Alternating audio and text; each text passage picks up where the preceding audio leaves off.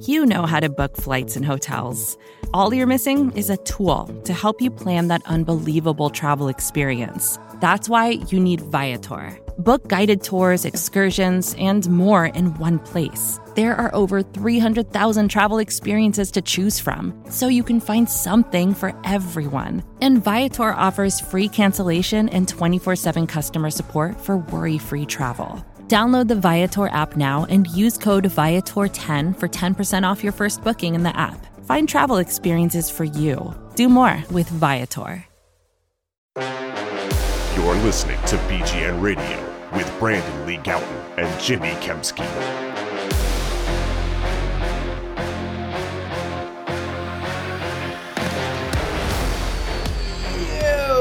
What's going on, everybody? This is Jimmy Kempski of PhillyVoice.com. With me, as always, is Brandon Lee Gowton of BleedingGreenNation.com. This is BGN Radio episode number 151. How you doing, Brandon? Jimmy, I'm doing good. It's early in the morning, usually earlier than we record. A little peek behind the curtain there, inside baseball, inside football, maybe, even if you will, since we cover football. Yeah, not that people really care about that, but just letting people know. Usually we're recording like Wednesday evenings, try to probably get back on that schedule. So this is up for you on Thursday mornings, but this past couple of weeks we've been delayed, so sorry about that. Obviously, all the plugs at the beginning, I'll get those out of the way. Check out Righteous Felon Craft Jerky at righteousfelon.com. Use discount code BGN15. Really good craft jerky and other products there, so again, go check that out. Check out the SB Nation NFL show, which I'm on, talking not just Eagles, but all NFL teams, and you can get that by subscribing to the SB Nation NFL show and go to the off-day debrief, which I am on with Rob Stats Guerrera. We call it the Oddcast because things get weird. And voting, go vote. So, Jimmy, what do we have this week? Yeah, so I figured we'd start with the positives. There are plenty of negatives, and we're going to get to those. But there are some positives that came out of this last game and just in general with the team. So why don't we start with those, first and foremost being Travis Fulgham. Is he for real? What'd you make of his performance against, actually both the 49ers and the Steelers? Yeah, even before that, real quick, I would say I felt the best I have about the Eagles all season in terms of this season outlook, not talking about long-term necessarily, but I guess even that too, potentially, against the Steelers, which is really weird to say because they lost this game by 9 points. Yeah. I think it was even more encouraging than the win over the Niners. I just felt better coming out of the game. I would agree with that. And Travis Fulgham was part of that. Because you have a young player here who is actually showing, not even just showing potential, dominating. It's crazy. Right. I think he is legit, Jimmy. This is a guy that we saw come into training camp, and I'm kind of kicking myself now for not being a little bit more bullish on him, or at least expressing that, because I liked what I saw in training camp. Me too. It wasn't like he was dominating people like this, but he looked good. Anytime he showed reps. something in camp. I mean, he came in late. He's one of those guys that just isn't going to make the team because he came into camp so late. Originally, he was a guy I wouldn't have even had him on the practice squad, but at the conclusion of camp, it was that guy did enough, or he's going to be on the practice squad, and he found his way onto the roster, and he made the most of his opportunity. 10 for 152 was it, and a touchdown on Sunday against the Steelers. And as you said, he was dominating those smaller Steeler corners, and not just making 10 catches or whatever. He made some difficult catches. And he made contested catches. He took big hits after a couple of the catches and stayed up. He did a lot of things that we really haven't seen from a number of Eagles wide receivers over the years. Yeah, I don't think it was fluky. It's not like, the Steelers defensive backs were falling down, and there's busted coverages. And it's Joe Hayden. Yeah, it's legit. Covering for part of the day. It's crazy to me. I think the craziest part of it is how much trust Carson Wentz was having in this guy who he's barely had time he's got nothing else to throw to. Yeah, so he's forced to. But even still, to go to him that often is really eye-opening and really encouraging. I don't know that he's going to do this he's probably not going to be doing this, week in and week out or anything. I don't know that you found the next best receiver in the NFL or something, but I definitely think at the least he's an NFL starter. I really do believe that at the very least. I don't think we're going to be looking back and saying, oh, that was a total fluke. There's talent here. You look at his profile, not the fastest guy in terms of his testing speed, but I think he makes up for that. And in terms of the things you kind of just mentioned there, and the length is great. He's tall, very long arms. There's just a lot of things there. I remember when the Eagles claimed him, I thought that was intriguing. some people at the time were like, oh, he's probably just a camp body because the Packers had just gotten rid of him not too long after they claimed him off waivers. And I guess I want to stop on that, down to that for a second, because I see a lot of people crediting, or some people crediting the Eagles for oh, it's so smart they got Travis Fulgham. What are you talking about? Yeah, this. He was brought in to be a camp body, so they signed him. I think it was that after Robert Davis got hurt? Around then. So they need a certain number of receivers just to get them through practice. And he happened, I'll give the scouts credit because they have a list of players that are sort of on the next up in terms of who they're going to bring in if they suffer an injury or whatever. And I guess he, when he hit the waiver wire, whatever triggered them to claim him, that's the process is good on that. But yeah, I'm not giving them much credit for him unexpectedly breaking out here. That doesn't offset the miss on JJ Arcega-Whiteside, for example, in the second round. Those two things don't even out. If Fulgham becomes what you hoped JJ would be, I don't think that doesn't even out in terms of the process of how these two players came to be. It's just they got lucky is really all it is. Yeah, well, also, how about that when the Lions cut him, the Eagles didn't put a waiver claim in then. Right. So it's not like they had to get him, immediately all along. Like you said, it was kind of with Robert Davis getting hurt. And then he does show some good things in training camp. And it's not like they keep him on the roster. They keep him on the practice squad. Right, they cut him. And then they didn't even protect him on the practice squad for the first couple weeks there. They only did it leading up to the game he got promoted. I believe. Because they had a ton of wide receiver injuries. So, and then guess what? The receiver injuries also speak to the team's failure, too. And investing, the third biggest cap hit on the team in Alshon Jeffrey, who still hasn't played yet, heading into week 6.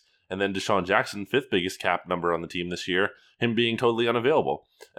Their failures at wide receiver is what, made Travis Fulgham have to play. So it's they really just kind of lucked into this thing. But, I mean, he's here. So, and I definitely think he is legit, and it's going to be really interesting to see, to what extent he continue to keep this up. And honestly, Jimmy, at a very basic level, Travis Fulgham is fun. This team has had nothing fun about it or not very many things fun about it for way too long. We've complained about that a lot. And it's nice to see hey, a fun young player. How about that? Yeah, I don't think they targeted him until the second quarter of that game. And there was that you mentioned how they kept going to him over and over and over again. There was that one stretch, I think it was in the third quarter, where he had 5 targets on 5 consecutive plays. It was just pass complete to Travis Fulgham, pass incomplete to Travis Fulgham, pass complete to Travis Fulgham, pass complete to Travis Fulgham. And they got to the point where he took himself out of the game because he was tired.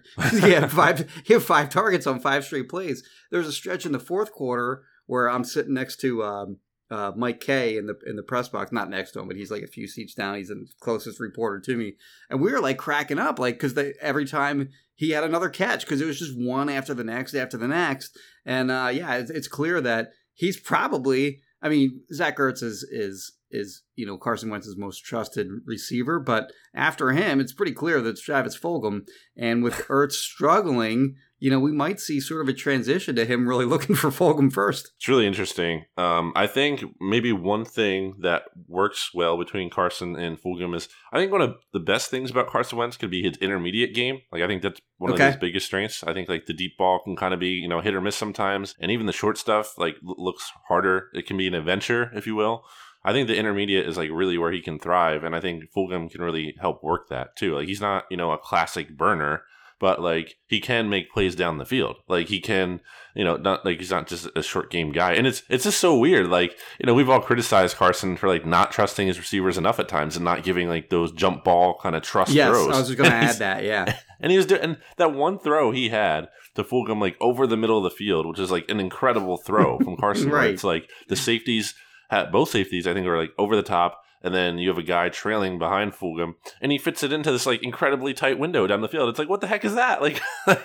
Yeah. So, I mean, in a great way, you have down here, Jimmy, like, is this Carson Wentz's best game of the season? I mean, like, by far, right? Yeah, I thought so. But by the way, on that Fulgham catch, like that was a fearless play by him too, because he went up and got that. Mm-hmm. And when you factor in that, like when Carson Wentz misses, it's usually high. And I thought Fulgham did a really good job, like going up high and catching a number of passes in that game. So he sort of like maybe he offsets that weakness of Wentz in some respect, where like if he's thrown to a guy like Ward, who's 5'10", 5'11", or whatever he is, like he's not going to go up and get passes like that, whereas a guy like Fulgham can. Jimmy, Greg Ward is down to 7.8 yards per reception. Like, I would feel like for his career or this year. I think both actually. I think both. I checked that recently. Again, I'm not trying to be like, he is. Yeah, but like it's just funny because like, oh, what about Greg Ward? Like when people say like how he doesn't know receiver talent or whatever, like really 7.8 yards per reception. Like he's not a weapon. Like he's fine.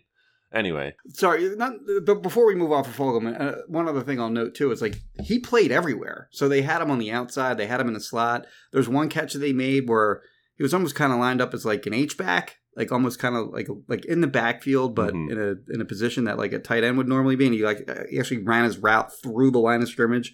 And then, kind of cut inside. So just the fact that they've put a lot on his plate already, and Doug got asked about that, I think, on Wednesday, was it? About them moving him around all over the place. And his answer was that he expects all the receivers to be able to do that. But it is impressive that he was able to move all around the formation. And not only that, but make catches from every part of the formation as well. It wasn't just like all his catches came from the slot or they all came from the outside or whatever. He did it from all different places along the line of scrimmage. So I think why this game was so encouraging, like I said earlier, was Carson Wentz. I mean, just the fact that he's playing. I think he played pretty well. I mean, the numbers don't show that too, and obviously the interceptions weigh that down. The one at the end of the game being meaningless, basically. It was fourth down on that. I mean, 4th and 20. Why that guy even caught that interception was, like there were Steelers reporters laughing at him for catching that interception. So, that's not even a pick in my opinion. And then the other one, I thought that was illegal contact, like because Ertz got bumped off of his route. Past 5. It was close. It was like 5.5, 6 yards past the line of scrimmage. And then he didn't give much of an effort thereafter to finish his route. And it was a timing throw. Wentz was putting in a spot that he expected Ertz to be, and Ertz wasn't there. So that wound up being a pick. So those weren't like bad decisions or bad throws necessarily like we've seen through the first quarter of the season. But I'm with you. Certainly that was his best game of the year. Yeah, the accuracy was just better.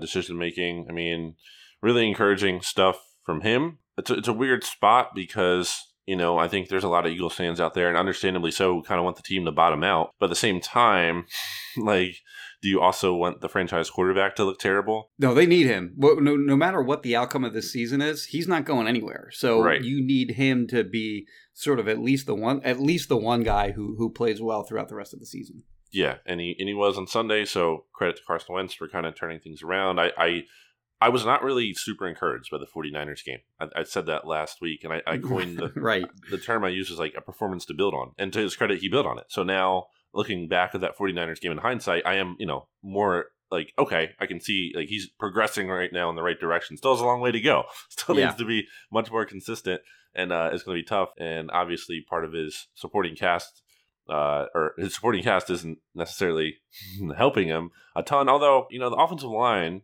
continues to seem to play pretty well. They've held their own. Yeah. To my surprise. With that said, I think the lack of success in the run game has a lot to do with them. Oh, sure. Yeah, they're not opening up many holes. but in pass pro, they've been okay. Yeah, the continuity isn't there. The skill, I just think, isn't there. Yeah, but I agree with you. I think with pass pro, they've been able to figure it out. I think Jeff Stoutland deserves a lot of credit for that. Yep. Of just kind of like cobbling it together and like making it work. Mailata has to stay at left tackle, right? For the rest, why would you bring back Jason Peters at this point? Jason Peters should never play another snap at left tackle for the Eagles again, as long as Mailata keeps playing the way he's playing and doesn't get hurt. Mm-hmm. Is the short way of putting it, in my opinion. Yeah. Yeah, it's not like I mean, he's been good. I mean, he's been. I expected Bud Dupree to make some plays on him, and he did get a sack late in the game, half sack actually late in the game. Mm-hmm. But for the most part, and I still haven't gone back and honed in on Mailata's game, but he certainly didn't stand out in an obvious negative way during the game, nor did he stand out in an obvious negative way against the 49ers. Actually went back and did look a little bit at that one, and I thought he played legitimately well. So, yeah, he's been a very pleasant surprise, one of a few for this Eagles team early on. And then Herbig has shown that he can at least be, going forward at a minimum, sort of a versatile interior offensive lineman who can play at least left guard and right guard, maybe center in a backup role.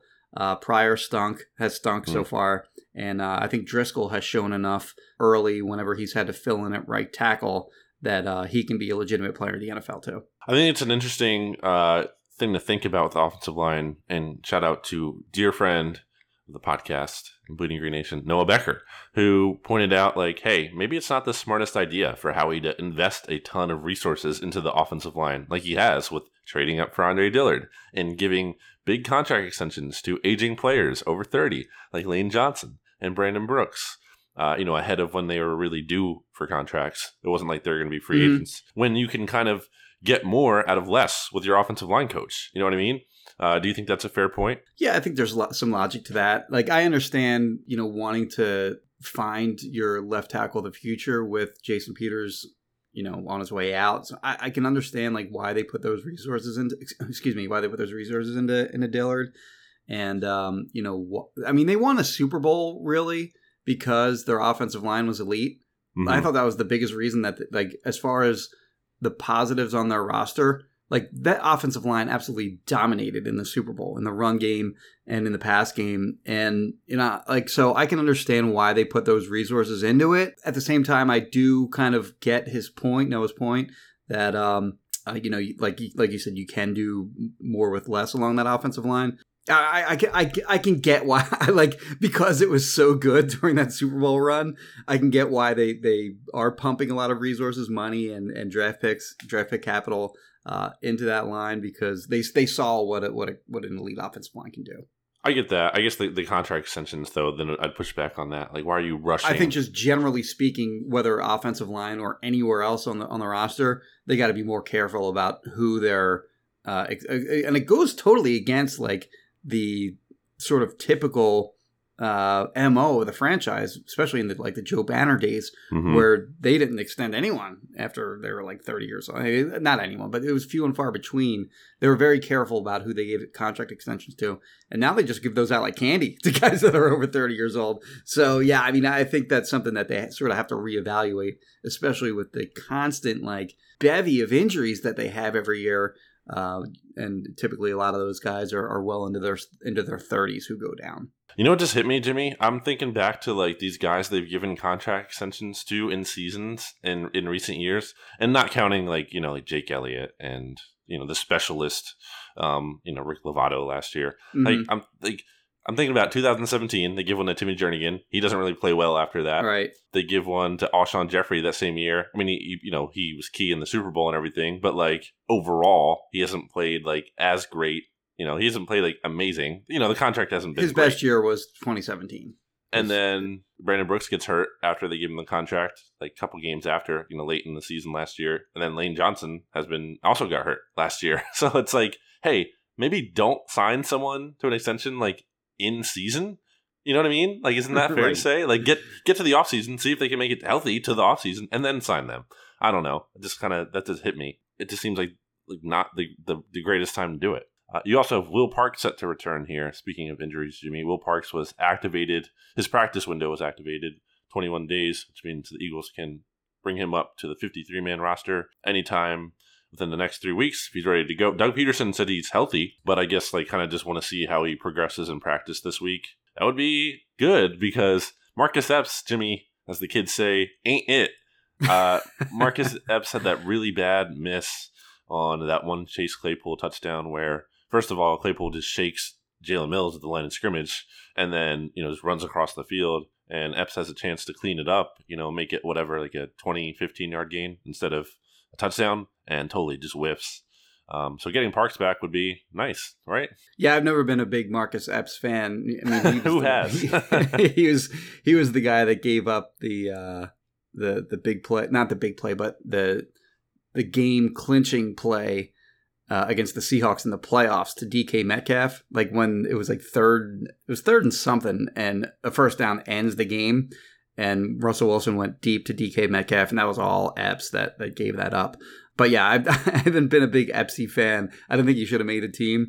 I didn't have him on my final 53-man roster, so maybe a little bit of bitterness on my part that I got that one wrong. But Will Parks was kind of slated to play a big role in this team, even though he was kind of quote unquote the third safety. Like he was getting a lot of work in a nickel role. He was sort of splitting that duties with Nickel Roby-Coleman in training camp.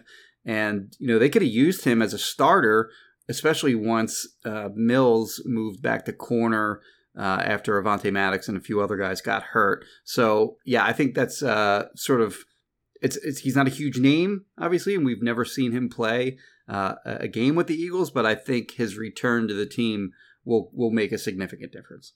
Let's take a break here, Jimmy. As we do that, let me tell you, BGN Radio is brought to you by Righteous Felon Craft Jerky. Jimmy, I actually have a source here. Before I even get into the rest of this ad, I have a report to break here. Did you know about this? I did. This is true. This is big news. Go ahead. So a source tells me, and it's about the Eagles, that the Eagles actually ordered more Righteous Felon Craft Jerky recently. So, and this is true. I'm not making this up. Okay. Exclusive source tells me this. So BGN Radio is brought to you by Righteous Felon Craft Jerky, the meat snacks that fuel your Philadelphia Eagles. So it's true. And that's right. They are served, and by they I mean Righteous Felon Jerky and snack sticks. They're served at the Eagles NovaCare Complex fueling station, where players get their pre- and post-workout protein fix. If it's good enough for the Eagles, who, have just had one of their more encouraging games, and no coincidence that they just bought more Righteous Felon Craft Jerky, it's got to be good enough for you too. Now, Righteous Felon, again, I always say it's like a win-win-win here because you're supporting a local company. They're based in Westchester. They use locally sourced all-natural Black Angus beef, so you're getting a good product. You can try all the flavors that they have: OG Hickory, Victorious B.I.G., Marilyn Monroe, Bourbon Franklin, and much more. You can check them all out by going to righteousfelon.com and using discount code BGN15. That's righteousfelon.com and using discount code BGN15 and check out to get 15% off. There's no limit how many times you can use that discount code. Go get some and you'll enjoy it and it'll be great. Jimmy? Back after this. Vacations can be tricky. You already know how to book flights and hotels, but now the only thing you're missing is, the actual travel experience. Because is it really a vacation if you're just sitting around like you would at home? You need a tool to get the most out of your time away. That's where Viator steps in. You can book guided tours, activities, excursions, and more in one place to make your trip truly unforgettable. Viator has over 300,000 travel experiences to choose from. Everything from simple tours to extreme adventures and all the niche, interesting stuff in between. So you can plan something that everyone you're traveling with will enjoy. Real traveler reviews give the inside scoop from people who already been on the experiences you're considering, so you can plan with confidence. Free cancellation helps you plan for the unexpected. And 24/7 customer support means you can travel worry-free. Download the Viator app now and use code Viator10 for 10% off your first booking in the app. Find travel experiences for you. Do more with Viator. Back here on BGN Radio episode 151. Jimmy, I guess one thing we didn't even mention in the first segment, which people might be killing us for, it might be calling for our jobs, is people calling for Jim Schwartz's job after the defense did not play well against the Steelers. That was the positive segment. The first segment was, we got to a lot of negatives in what was supposed to be the positive segment, but now this will be the negatives. So, yeah, go ahead. I think it's too much. I think people get on Jim Schwartz too much. I really do. Now, I get why people are frustrated with him. It was not a good game. But I think when you look at this holistically, the defense has had more good games than bad games this year. That's how I feel about it, at least. They've had 3 good games, 2 bad games.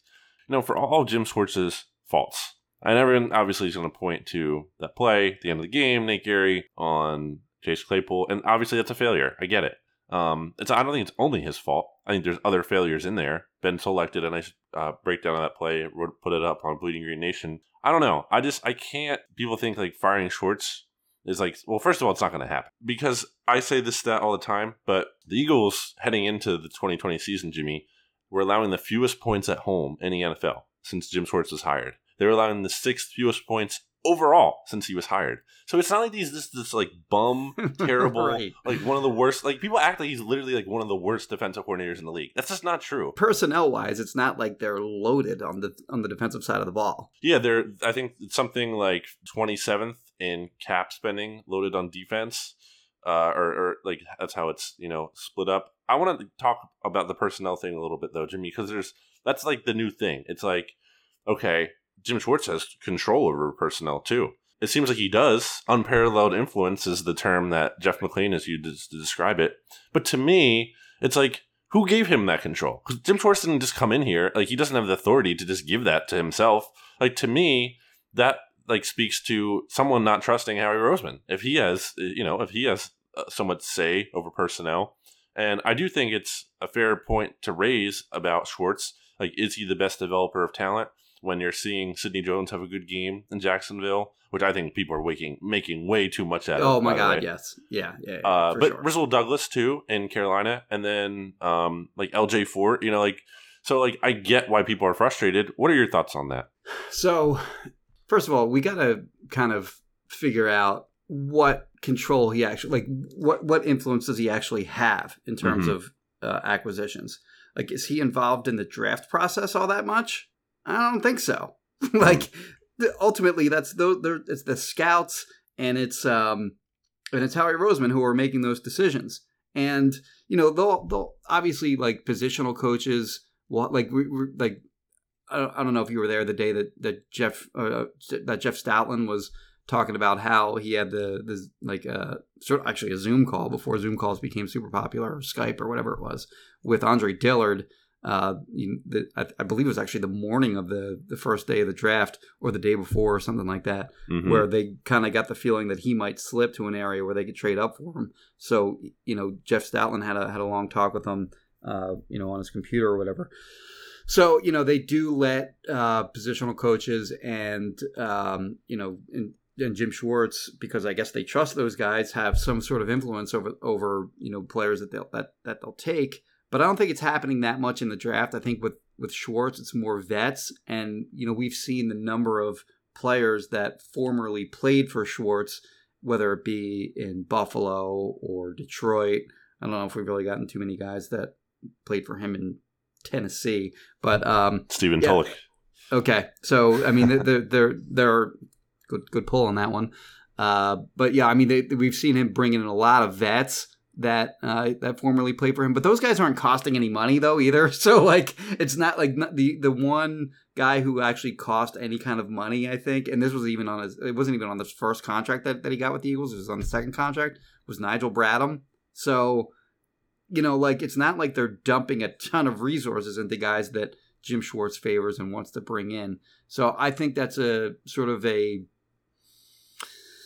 I don't want to call it an excuse because I don't think people are like making excuses for Howie or anything like that. But I think that the personnel aspect in terms of Schwartz is maybe a little bit overblown. Yeah, I can't think that's the biggest problem with the team. I don't think the defense is the biggest problem with the team. I think I don't either. Relatively too. I mean, the defense in that last game, it was for sure. Like the defense is the reason they lost the game. But when you look at it from like the 60,000 foot view, it's not the defense that is ruining this season. So it's just weird to me when people are like, "Oh, they got to fire Jim Schwartz." Like, really? Like, and what is like in season? Like, what's that even gonna accomplish? So part of the defensive struggles are the Eagles devaluing linebackers, Jimmy. It's fair to ask, have the Eagles gone too far in devaluing the position? The way I guess I would think of it is kind of how the Eagles devalued running back too much in 2018. Like, they got to a point, where Josh Adams... They're the worst running backs in the league that year. Yeah, Josh Adams is like your leading rusher. And now, Jay Ajayi got hurt, so it wasn't, I get it. There's some unfortunate stuff in there, I guess. But yeah, it's like they went too far. There's a threshold. I think I always talk about that. Like, there's a threshold that has to be met. Like, you can't just literally, have like you and me out there playing linebacker. That would not suffice. You don't have to invest like your first round pick and a ton of money. And they, they are at the bottom of the league in terms of when it comes to valuing linebackers. Like, they have the least amount money spent on them. And then I'm sure you could find the similar thing in terms of their draft capital spent at the position too. Sure. Yeah. I mean, so it's not just money. It's just like they don't draft those guys either. Like was Nate Gary the last one they drafted before they took Taylor and Sean Bradley this year? I mean, 2018 they barely drafted anyone. 2019 they barely drafted anyone. So I think so. There's only 10 total picks those 2 years. So yeah, I mean the point that we're going a long way to make is they don't put any resources into the position at all. In fact, it's probably the position they put the least amount of resources into, since everyone since basically this regime sort of came together in 2016. It's gone too far, right? I mean, yeah, I think so too, for sure. When Nate Gary is your top guy, I mean, he's having a terrible season. He really is. like he's been the worst starting linebacker in the NFL. I mean, this was predictable too. We all thought.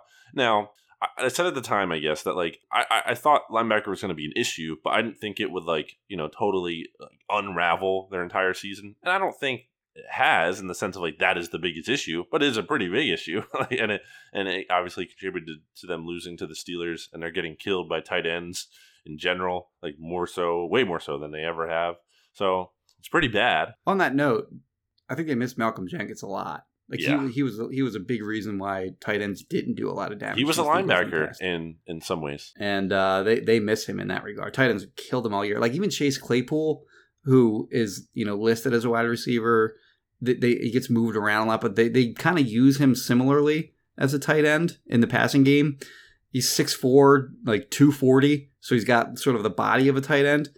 You put his numbers on top of the numbers that they're already giving up to tight ends, and it's really bad.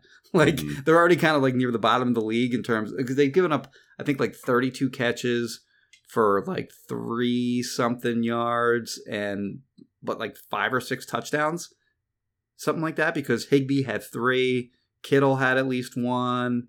They had the blown coverage against Logan Thomas.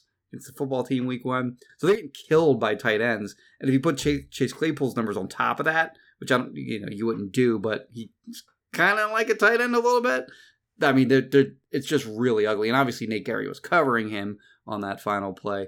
But yeah, I mean, certainly the linebackers have been bad in that regard. And they've also been really bad on runs to the wide receivers and tight ends. They've given up almost 200 yards to wide receivers and tight ends in the running game, and I would put that mostly on the linebackers as well. Did you know who Ray McLeod was heading into Sunday's game? I did, but what, did he go to Clemson? I don't know.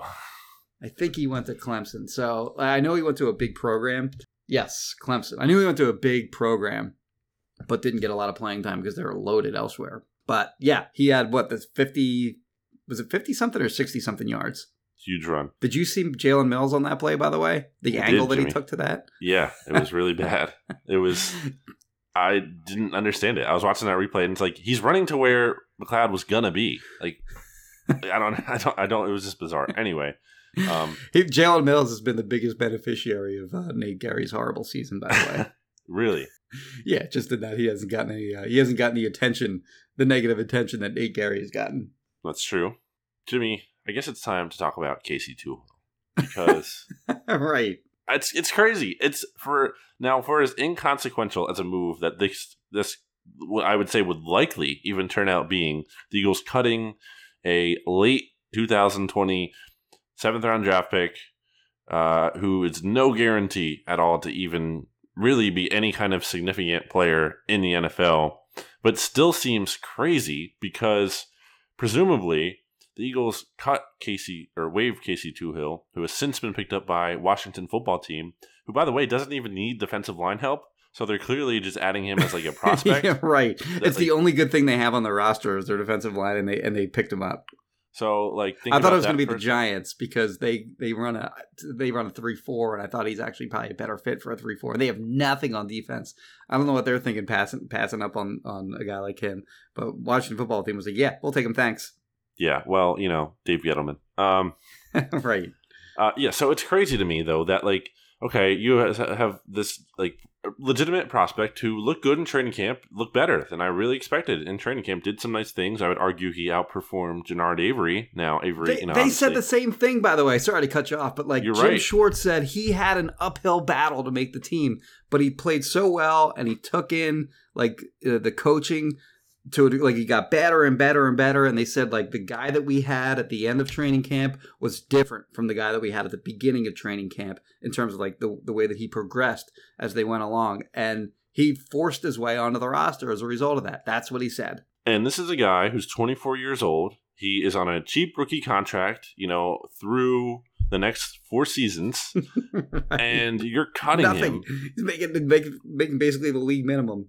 Yeah, especially as a 7th round pick, a late one. Yeah. So you bring him in, you get rid of him to bring back Vinny Curry, like off of injured. Now that hasn't officially happened as of the time we're recording, but like Curry's going to come back because they activated his practice window. So it's a matter of this week or next week, basically. Yeah. What are we doing? Like Vinny Curry, who suffered a hamstring injury in week 1, 32 years old. He's on a 1-year deal. He's not a part of your future.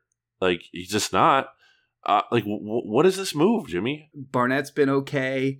Brandon Graham is Brandon Graham. You have Josh Sweat, who's played well in his role so far this year. Gennard Avery had the big game against the Niners. So you're not hurting for defensive end talent, for defensive end productivity. And then like all your defensive tackles are all healthy too, from Fletcher Cox to Malik Jackson to Javon Hargrave. So they're not hurting. Like it's like the one position, it's like the one aspect of the team where they don't have injury issues. So like, what are they doing? What are they activating? Like, what's the rush to get him back in to cut Casey Toohill to make room for him? Like, it doesn't make. It's not like it's this guy who's like been hugely productive over his career. He's got 30 sacks in 9 seasons. Like, what's the rush? I don't get it. It seems like the only way to make sense of it is to say that like the Eagles really want to win this year. In fairness, like if you're trying to justify this move, the justification is Vinny Curry is better than Casey Toohill right now, probably. Yeah. But not even necessarily definitely, but probably. Yeah, I would say he is right now. Yeah, I'd say that's a pretty easy thing to say. Okay, but that doesn't matter, like because you already have plenty of talent at defensive end and along your defensive line in general. It's a really good hint that their decision making is on this delusional belief that they can compete for the Super Bowl in the short term, when really they should have a little more honesty about what they are.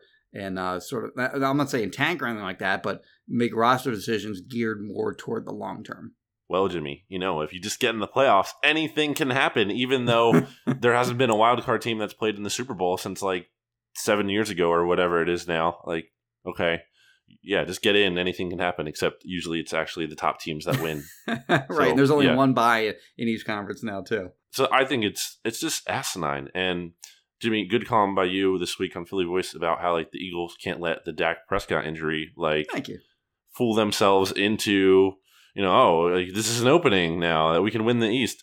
I think, though, again, I get the not tanking thing. Like you can't just expect the players to stop caring. They have careers here, and obviously coaches and GMs are working for their job. So I get it, but like I would just be concerned. If I'm Jeffrey Lurie and looking at like my general manager who like really isn't being honest about the state of the team, and I mean, God forbid, like if this is a signal that the Eagles are in win now mode, like do they buy at the deadline? Like like what is going on here? And we'll see how that goes. There's still time for that to happen. I'm not going to kill them for quite before it happens, but it's concerning. It's really, I just don't get it. I really just don't get it. It is such a perplexing move to me. It's so funny again because Casey Toohill could end up being nothing, but like, what if he's something? And you got rid of him for like really no good reason.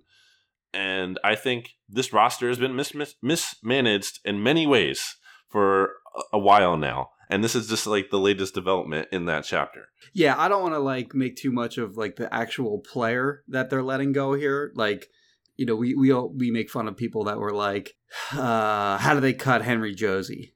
So like, I don't want to be that guy, but just the process of this decision isn't one that makes a lot of sense to me at all. Yeah, I think that's something I've been saying a lot. That's one of my criticisms too of the franchise. It's just like the process. I don't like the process of a lot of these moves. I don't get I'm not like seeing it. So You don't trust the process? I don't trust the Eagles process. I don't know if they have a process sometimes. I really don't. I don't trust the process either. This process. Jimmy, we're already 40 minutes into the show. We haven't even talked about the Ravens game, which is coming up here. What do you want to do? Do we want to get into them now? Do you want to get them just into the game in the final segment? We're making this up as we go. Why don't we get to them in the third segment? This is the part where you tell me about Kristen Roach from Roach Realtors. Oh my gosh, what is this? Kristen Roach of Roach Realtors, Roach Realtors, Roach Realtors. Kristen Roach of Roach Realtors, she's the greatest. 856-906-9295. 856-906-9295.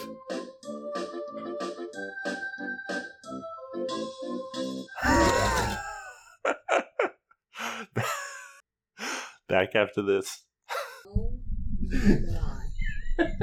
I heard that. Support for this show comes from Atlassian.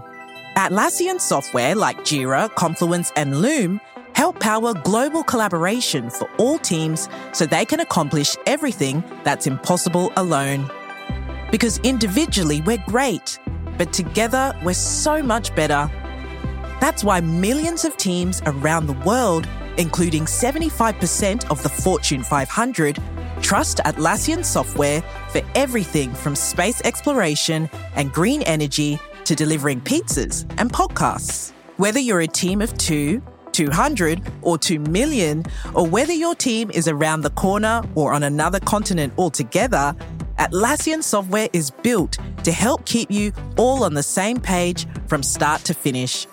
That way, every one of your teams, from engineering and IT to marketing, HR, and legal, can stay connected and move together as one towards shared company-wide goals.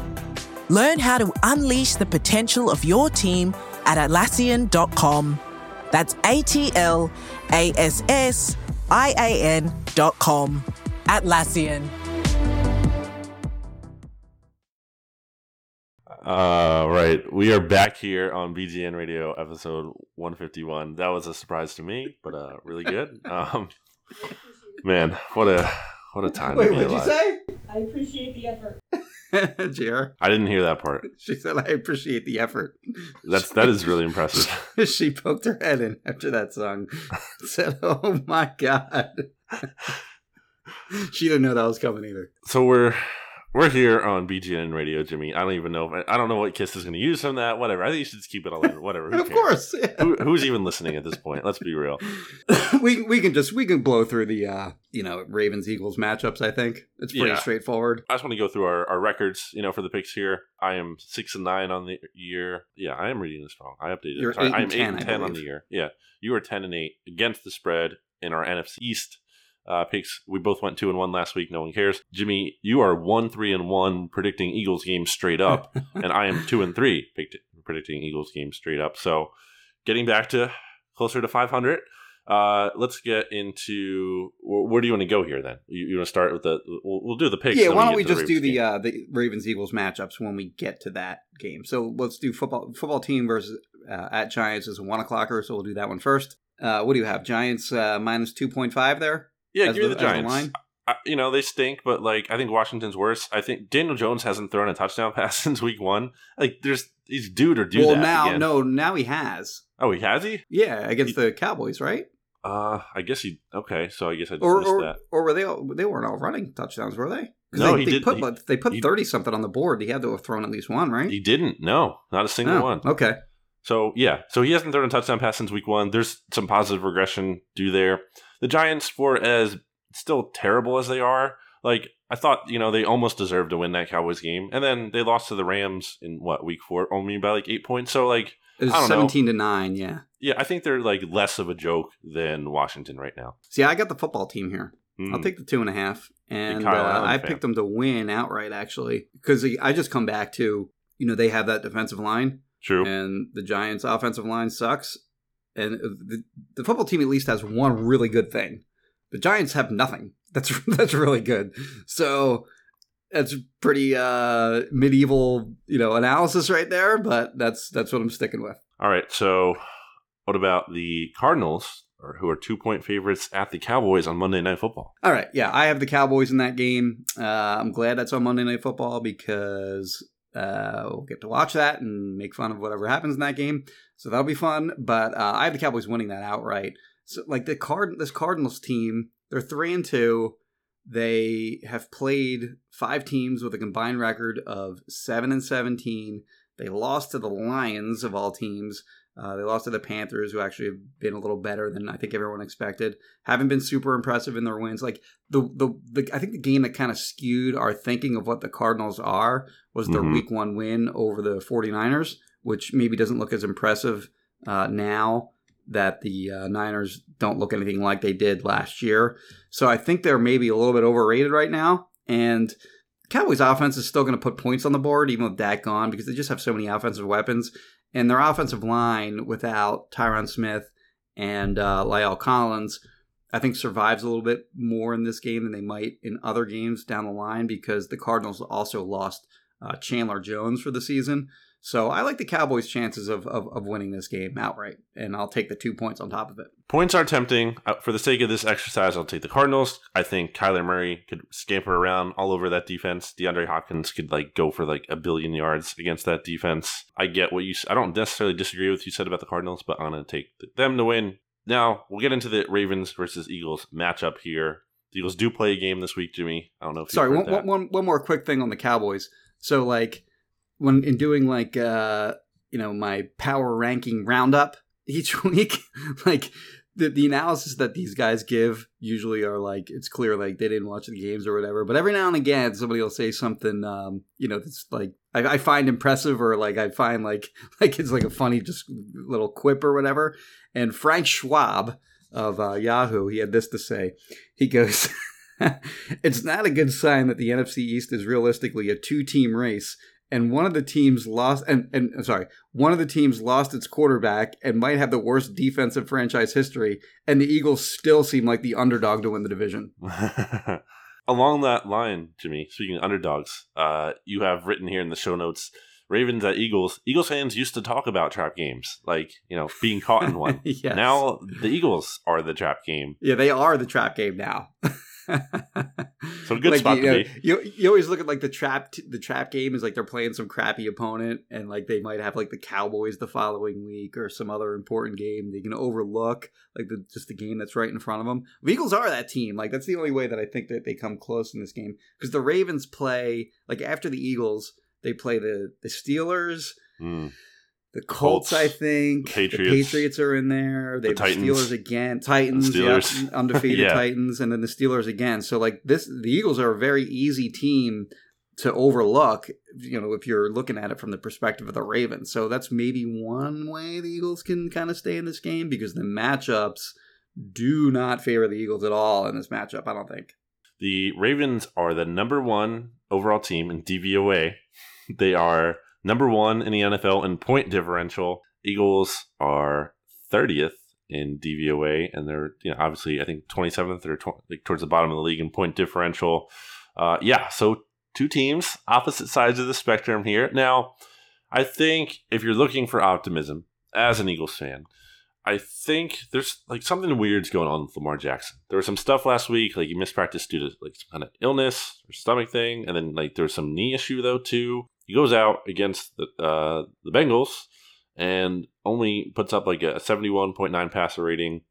He had just only put up a 73.1 passer rating against the Chiefs in Week 3. There's an article on Ravens SB Nation site, Baltimore Beatdown, which you should obviously check out this week if you're looking for some Ravens coverage. And they basically wrote about this does not look like the Lamar Jackson of last year. There's something. They basically just said there's something off about him. Something doesn't look quite right with him. Not that he's sucks and he's totally terrible now, but he's clearly not the same exact player that he was last year. And some of that was to be expected because he was so great last year. He's not going to quite duplicate his MVP form. But even still, it just seems like something's a little off there. Now, of course, that might not matter. He could easily get back to form against the Eagles defense. But what do you expect, I guess, from the Ravens offense in this one? Yeah, they kill teams right in the middle of the field with that running game. They have the 3 running backs in Mark Ingram, J.K. Dobbins, and who's the big? Gus Edwards is a 240-pound back, and The Gus Bus. they're all sort of different shapes and sizes, but they all run hard, and they're a good complement to Jackson, who is sort of the lightning quick human highlight reel. And their run game is awesome. Like, they averaged over 200 rushing yards per game last year. And then, this year they're up around like 160. So they're down a bit, but obviously 160 rushing yards per game is still, amazing. They're second in the league this year, only to the Browns in that regard. Last year they ran for 5.5 yards per carry. This year they're actually up a little bit at 5.6. And then you have Mark Andrews, the tight end in the middle. He's almost kind of like a wide receiver, really. But with his receiving ability, he makes plays down the field. He makes plays in the red zone. And I think that's yet another awful matchup for Nate Gary and the Eagles linebackers. So that's cool. That's encouraging. On the other side of the ball, flipping it around to the defense. Or do you have any other offensive thoughts? Nah, that's about it. I mean, their offense is really all about that run game. And then they also have, Hollywood Brown, of course, on the outside, who keeps, if your safeties start creeping up to the line of scrimmage, if they're just killing you with the run, then they can throw it over your heads to that guy too. So he's sort of that was a great pick by them in, what was that, 2019 draft? That was the Dillard draft, right? Yep. That was a great pick by them because he makes sense for what they are as an offense. Who do we think is covering Hollywood Brown? I think they're going to play a lot of zone because if you play man, then you're chasing receivers all over the field and you have your back turned to the quarterback. So I think they're going to play a lot of zone and sort of be face up against Lamar Jackson and be able to sort of rally to the ball whenever he takes off. So I don't think they're going to have Slay, sort of match up with anyone. There's Slay, who, by the way, is in the custom protocol, but was doing some work on a side field on Wednesday, so I'm guessing he's going to be cleared to play in time. We'll see how that goes. Flipping it around to the Eagles' offense against this Ravens defense, you have Lane Johnson, who isn't practicing. Howard Eskin says he thinks he's going to play this week. It feels like the Eagles should probably just shut Lane Johnson down for a little bit, considering, let's say he plays. Okay, how much is he going to last? How long is he going to last in the game? Because the past couple of weeks he's had to come out early. He's too important to the long-term success of the team. You can't mess around with it. Just set him down, wait until he's fine, and then play him. This nonsense of playing him, and then he leaves in the second quarter, and he comes back in the third quarter, and you're just going to do this all year, and it's pointless to me. And also, why don't you just give Jack Driscoll a chance to start settle in? You know what I mean? Instead of having to be jerked in and out of the lineup, just let him be in there and feel comfortable, not having to just come in off the bench cold. So we'll see how that goes against this Ravens defense that blitzed the crap, really. Joe Burrow last week. I think they set an NFL record or something in terms of defensive back sacks. Oh, did they? Yeah, there was Wink Martindale, which is I feel like it's a great name, by the way. Great football coach, defensive coordinator kind of name. Yeah, it doesn't beat Dean Pease, but it's close. Well, that is true. Dean Pease on, yeah. So what about this Ravens defense, Jimmy? What do you make of them? So the matchup that I am most intrigued in looking at is their corners, because they're all big and physical. You have Marlon Humphrey. Marlon Humphrey, Jimmy Smith, and then their best one, his name is escaping me, came from the Chiefs, Marcus Peters. Yeah. Those guys are all big and physical. And we've seen Travis Fulgham sort of beat up on these, I guess they were smaller corners against the Steelers. It was actually a bigger corner against the Niners that he had a success against, but that guy's sort of like a fringe roster guy, Dante Johnson, that he had success against. But these are 3 legitimate corners that are all big and physical and would seemingly match up well against a guy like Fulgham. Those are the kinds of guys that you want to play against a guy like Fulgham. So it'll be a new challenge for him, and I'm just most interested in seeing how he handles that challenge. We've gotten to the point in the season, Jimmy, where Travis Fulgham is one of the most interesting things to watch, and that's not a knock against him, but it's just yeah. Think about heading into the year that we'd say that by week 6. Exactly, man. So I'm interested to see what the offense does, because I thought they obviously came alive against the Steelers. It's a shame that the Eagles didn't win that game and the defense blew it. Obviously, it's illegal for the Eagles to have their offense and defense playing well in the same game. Hasn't happened in forever, it feels like. But yeah, I'm interested to see if Carson Wentz can kind of build on the performance that he had against the Steelers, or if he's kind of going to revert back to what we saw earlier in the year. I mean, obviously, for the Eagles' sake, hopefully he does not do that. So, so curious to see that. Heading into the year, I felt like the Ravens was a game they could actually win, because I think I said it here on BGN Radio at the time too, that I feel like their stylistically, like, because the Ravens want to run, and Jim Schwartz loves to stop they've historically been a good run defense, sure. Yeah, and I think this offense can find a way to attack that defense, as tough as it might be. I mean, the offense just had success against the Steelers, who better defense than the Ravens, like arguably it's one of the best defenses in the NFL. Now, I think part of that was going into last week's game was that the Steelers can be a little bit vulnerable sometimes when they do blitz. I think we kind of saw that too with the Miles Sanders touchdown run. Like, they got a little too aggressive, and you can take advantage of that. And that's one thing I'd like to see moving forward, by the way. Kind of like underrated thing coming out of the Steelers game. Like, Sanders only had like 13 touches. Now, I get the run game, wasn't really there. Outside of that long touchdown run, like, he was only averaging 1 yard per carry. But I don't care, in the sense of, like, you still have to find a way to get that guy touches. One of your best offensive players, like, get him more involved in the passing game. Do something. He's averaging only 4.2 yards per target, by the way, this year, which is super low, obviously. But they got to do a better job, going to him in the passing game. Like, he had a lot of one-on-one opportunities against Devin Bush, the Steelers linebacker, and he just didn't go to him for whatever reason. And then Ertz, of course, is averaging 4.1 yards per target this year, which is horrible. He had 15 receiving yards on 11 targets in the last 2 games. So they got to get him going too. And the guy on the Ravens defense that I think that they should attack, who's actually played he's made some plays, is how I'll say it, so far this year, is Patrick Queen, who a lot of people wanted the Eagles to draft in the 2020 draft. He's very fast, very athletic linebacker. I think he's got like a couple sacks, a couple forced fumbles, a couple fumble recoveries. One of them he returned for a touchdown. So he's made some plays. But as a coverage linebacker, I think he's going to be good at some point in the NFL. But right now, I think he's a guy that you can maybe take advantage of a little bit with either Ertz or Sanders. And they got to get back to getting those guys involved in the passing game, because that's really where all their success was last year in the passing game with those two guys. So they got to get back to that, I think. Anything else in this matchup, Jimmy? Nah, that's about it. Well, let's hear your prediction then. Oh, sorry. One of my favorite players in the NFL plays for the Ravens, and that's Justin Tucker, who is the GOAT of field goal kicker. Who's the GOAT of kickers? Yes, he is. So, I remember him. Yeah, I remember watching him in training camp. Yeah, that's what I was going to go with that. when they had joint practice, he hit a 70-yarder. Like, it was nothing. Yep. Man, like, I'd never seen anyone attempt a field goal that long, even in any sort of practice. Like, not even anything close to that. And he just hit a 70-yarder like it was nothing. Yeah, he's pretty good. What's your prediction for the matchup, score-wise? And then obviously the Eagles are the Ravens are, 7.5-point favorites here? It's the third week in a row, Jimmy. The Eagles have been they've been underdogs by 7 or more points. Yeah, I'll take the Ravens to cover that. I do think the Eagles will score, I think they'll put some points on the board.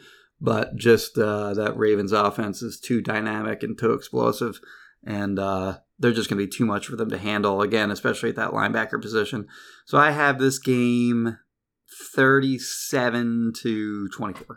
I'm going to ring the bell. I'm going to go opposite way. I'm going to say the Eagles still lose because they're not very good. But I'm going to say they somehow find a way to make it closer. I'm always a big fan of saying it. I don't know if I actually believe it, and if it really makes sense to base my logic on this. But the backdoor cover, maybe they get a garbage time touchdown there. Okay. And they, it's a bad beat for the people who bet on the Ravens. Right. I'm going to say something maybe like 27-20. Like, that half point comes in big. They just find a way to cover. Again, maybe like late touchdown, and then they like onside kick. Ooh, but that won't happen though, because they'll go you got to go 27-21 on that at least then. Because Doug will go for that 2-point conversion. True. I'm going to say 27-20 still. Anyway. Okay. Very flawed thinking of mine, but whatever. So I think they just find a way to cover. But I think it's going to be another loss. They drop to 1-4-1. But, like, Jimmy, it almost doesn't matter because because the East is still they terrible. can lose this game and still be in the NFC East. And looking at just a real quick peek ahead to the next few games in the future here. So okay, they dropped to 1-4-1. That is very bad in many cases for many teams. But when you play in the NFC East, and then when you look at the Eagles' upcoming schedule, I mean, it's a short turnaround to play the Giants. You win that game, you're 2-4-1. You play the Cowboys at home. The next week, you have a little bit extra rest, since it's you're coming out Thursday night, and the Cowboys are obviously not in great shape. It's a winnable game, and you're obviously dealing them a loss if you win that game. Analysis. Yes. So you're 3-4-1 all of a sudden, and then you head into your bye. You have a bye week. And then you play the Giants again. And then you could be 4-4-1. Yeah, that's exactly how we all know that's going to happen, right? And then everyone's going to get all excited, and then their schedule gets really hard, I believe, after that, right? Yeah, because then you play the Browns, and the Browns are looking good. You could easily lose Browns are legitimately good, I think. I think they're a top 10 team. I put them top 10 in my power rankings. Okay. They're going to make the playoffs, I'm pretty sure, which is crazy. They haven't done that since 2002, but I think they're a pretty good bet to do it, especially 7 seeds now. Yeah, well, yeah, for sure. And I don't think the AFC. I'd have to look. AFC as a whole. I guess as far as the wild card teams in contention, they just picked up a big win over the Colts, who could be in the mix for that wild. Yeah, the Colts, the Raiders actually maybe are contending for a wild card. Yep. Patriots are always in there, obviously, and the Bills. Patriots, Bills, whoever doesn't win that division. And then I guess, AFC North, one of those teams is definitely getting in. Like the Steelers or Ravens are definitely getting a wild card. So, yeah, they still have competition. But yeah, I'm with you. I think they're legitimately good. I do think they'll be in the playoffs. So that was our Browns talk. You can check out more national talk from me, not Jimmy, but maybe we got to get Jimmy on there, on the Oddcast, on the SB Nation NFL show. So again, subscribe to that if you haven't already. Any final thoughts, Jimmy? I got none, except for just don't vote for the horrible guy. Definitely go out and vote, as I say every week. Very important. Once a week, vote once per. No, I'm kidding. But do vote when you should legally. Thank you. Felony.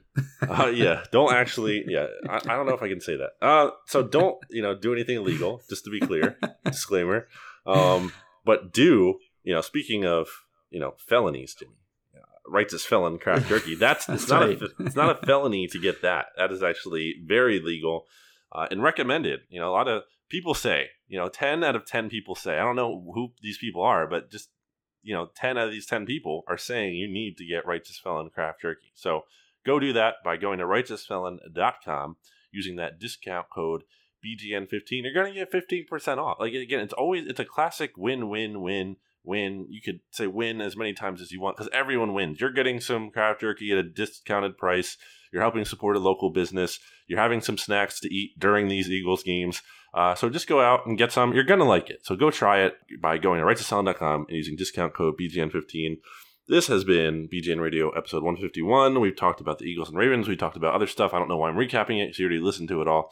You've probably turned the podcast off by now as I'm rambling on. But Jimmy and I here, we'll be back next week. In the meantime, you can continue to listen to the other shows we have here on the Bleeding Green Nation podcast feed. You'll hear from Seamus Clancy. You'll hear from the Babes on Broad. You'll hear from Kirsten Solak.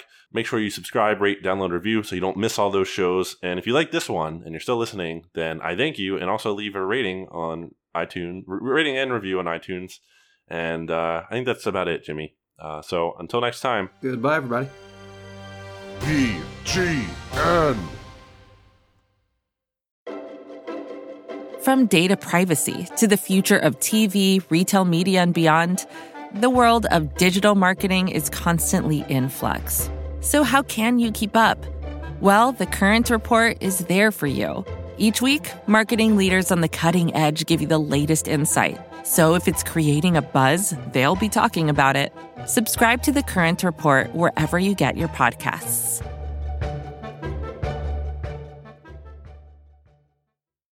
Here's the truth about AI. AI is only as powerful as the platform it's built into. ServiceNow puts AI to work for people across your business, removing friction and frustration for your employees, supercharging productivity for your developers, providing intelligent tools for your service agents to make customers happier, all built into a single platform you can use right now. That's why the world works with ServiceNow. Visit servicenow.com/AI for people.